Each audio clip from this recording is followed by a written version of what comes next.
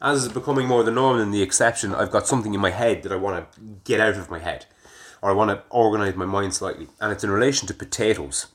More specifically, I suppose, or sorry, more generally, I suppose it's along the same vein as knowing something and getting something.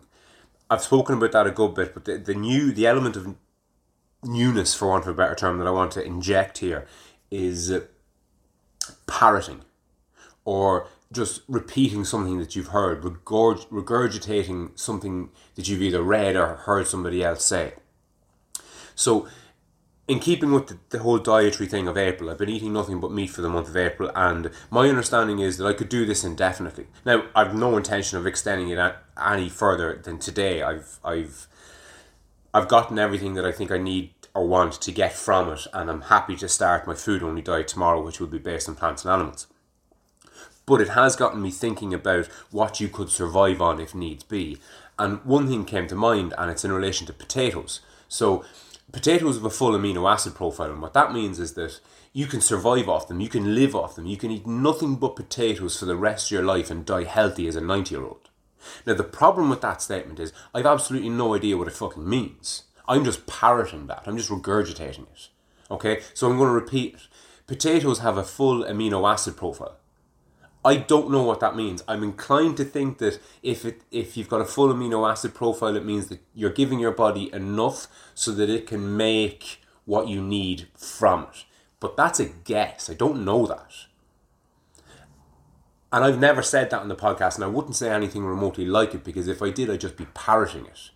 And this is where, I suppose, originality comes into it. But originality and being authentic is tricky, because you shouldn't try to be authentic and you shouldn't try to be original, because that element of effort, that trying, corrupts the whole enterprise in the first place. You have to be original and be authentic, as opposed to trying to be original or trying to be authentic. And there's a notable difference there.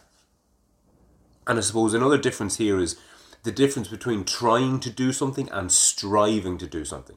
I used to say, the point that I'm labouring to get across here, but past guest and friend of the show, Pat O'Reilly, said, why do you say it like that? Because nobody basically wants to listen to you labouring over anything. And I know I'm going off a tangent here, but bear with me. I don't want to, and I don't think I should, really care too much about what people are hearing when I speak. Because if I'm concerned about what people are listening to, it bleeds into what I'm trying to say, and it taints it slightly. It bastardizes it, and it becomes a mixture of what I want to say and what I think I want people to hear. So I have to be careful. But what Patter was saying, Patter was right. But not, I don't think, in the way that he was framing it. He said, nobody wants to hear anybody labour a point. That's correct. He's 100% right. So what I did was I changed it to what I'm striving to get across. Because when you're striving to do something, you're attempting to do something. When you're trying to do something, it's slightly different. You're making an effort to do it, as opposed to, you're making an effort to do the thing that you want to do, as opposed to striving to be able to do the thing that you want, to do the thing that it is that you want to do. And these are fucking subtle differences, and I'm most certainly not nailing the differences down. This isn't concretized in my head. Nothing that I ever speak about is ever really that concretized in my head. But it's not until I start actually talking out loud, and I give life. You give life to your thoughts by talking. Talking out loud and thinking are essentially the exact same. Only the talking out loud bit is more practical. It's more pragmatic in a sense. In a weird way, when you think, you don't hear yourself think. You listen to yourself think. But you don't hear yourself speak. You listen to yourself speak. It's almost as though the mind is listening to the mouth when you speak. But when the thoughts are just in your head and you're not vocalizing them, I don't know what the difference is exactly, but there is a difference. And there's something different to speaking out loud and just thinking, because we've all had a thought in our head, whatever it was. It could have been there for years, we mightn't have known anything about it. But we dropped it in the pub one day and 10 people turned and looked at us. And you went, oh, fuck, why did I say that? But that same opinion, for want of a better word, was in your head and has been in your head for a very long time. And it's often not until we start talking out loud, especially when you're speaking off the top of your head or speaking extemporaneously like I strive to do.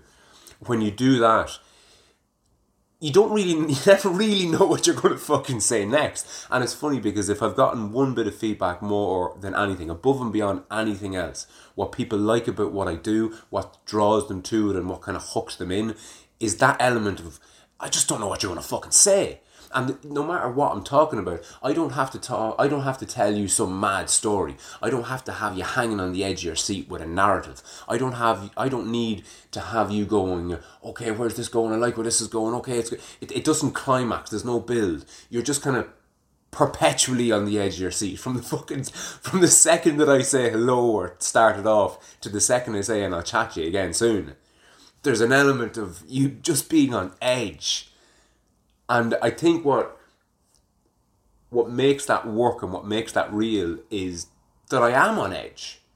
And I do, and I've said this many a time before, I do want to start kind of scripting things. I want to take things that I've been speaking freely about for months or years on end, and once I've kind of concretized them, once I'm happy with them, once I can talk about them at an instant's notice, and just rhyme off what I think. Once I have a firm opinion on something, then I think it's time to actually put pen to paper and craft it. What's the best way of wording this? How can I get this message across? Because at that point, you have a message to get across.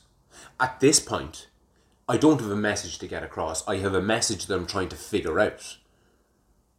And don't get me wrong, there's a perpetual nature to what it is that I'm striving to do. I'm never going to be fully satisfied with anything that I do, whether I've scripted it or not. I'll be happy with it now. I'm happy enough to upload them. But I'm not happy enough to say, this is me. And I think that's what writing the book helps towards. It helps towards concretizing what it is that you are all about. What is your opinion? Nailing down your opinions. And in order to do that, as far as I'm concerned, you have to nail down your presuppositions. You have to nail down the fundamental bedrock of your being, essentially. The example that I always give is in relation to my thoughts on whether or not drugs should be legal, prostitution should be legal, all these different things that are contentious enough issues for some people. I don't think they are at all. But my decision has already been made for me.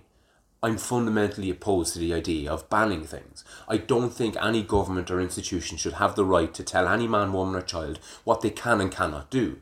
Provided, of course, they're not, messing with somebody else. I do think murder should be banned because, look, I'm not going to get into the details of it. But the thing, again, that I'm striving to get across is it's not until you speak your mind till you know what your thoughts are. It's not until you know what your thoughts are that you can try and organise them. And it's not until you've your thoughts organised and in order and in a way that you can actually understand them that you can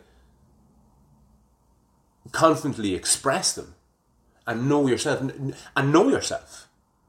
Because we tend to be very flaky. We tend to not really know. We tend to keep our opinions and thoughts and beings generally kind of hidden in the fog a little. And it's not until somebody asks you the question that you...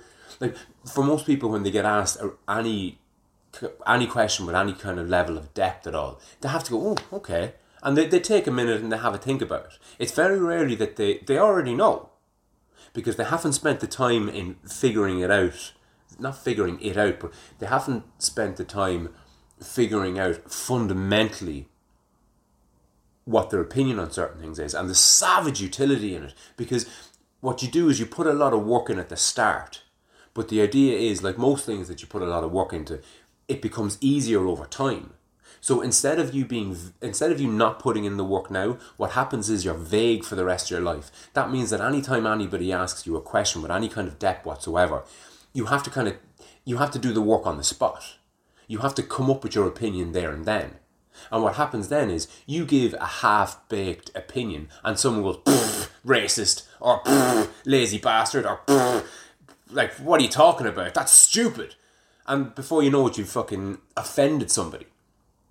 But if you actually pull back a little and take the time to concretize your worldview and to understand how what you think and what you think, then the rest of your life becomes a lot easier, because when somebody does ask you a deep question, or when you're met with something that's challenging and something that's somewhat deep, you've already done the donkey work. So if somebody can ask me, do you think heroin should be legalized? I could just go, yeah, I do. And they go, what? Why? Because I don't believe in banning things. I've already put the work into something more fundamental than the question you're asking. And there's savage utility in that, because if nothing else, it makes your life a lot easier. And the better you're able to understand yourself, the better able you are to understand others. And there's incredible utility in being able to understand others, because when you can understand others, you can build relationships. And relationships are the fucking keystone of businesses and groups and communities and families and all the rest of it. Knowing what annoys your sister or your brother or your mother is great if you're a vindictive little shit and you want to piss them off. But it's also great if you're a normal, decent, honest, honourable human being and you don't want to piss them off. And like most things, there's no good or bad in knowledge. It's just the application of it. So by understanding yourself really well, you can therefore understand other people really well. And you can use that knowledge to take advantage of people. Or you can use that knowledge to take advantage... Or sorry, not take advantage, but you can use that knowledge to help people. And to help yourself first and foremost. Because the more that we can help ourselves, the more that we can help others around us. And as the old adage going, we rise by lifting others. And on that note, I'll chat to you soon.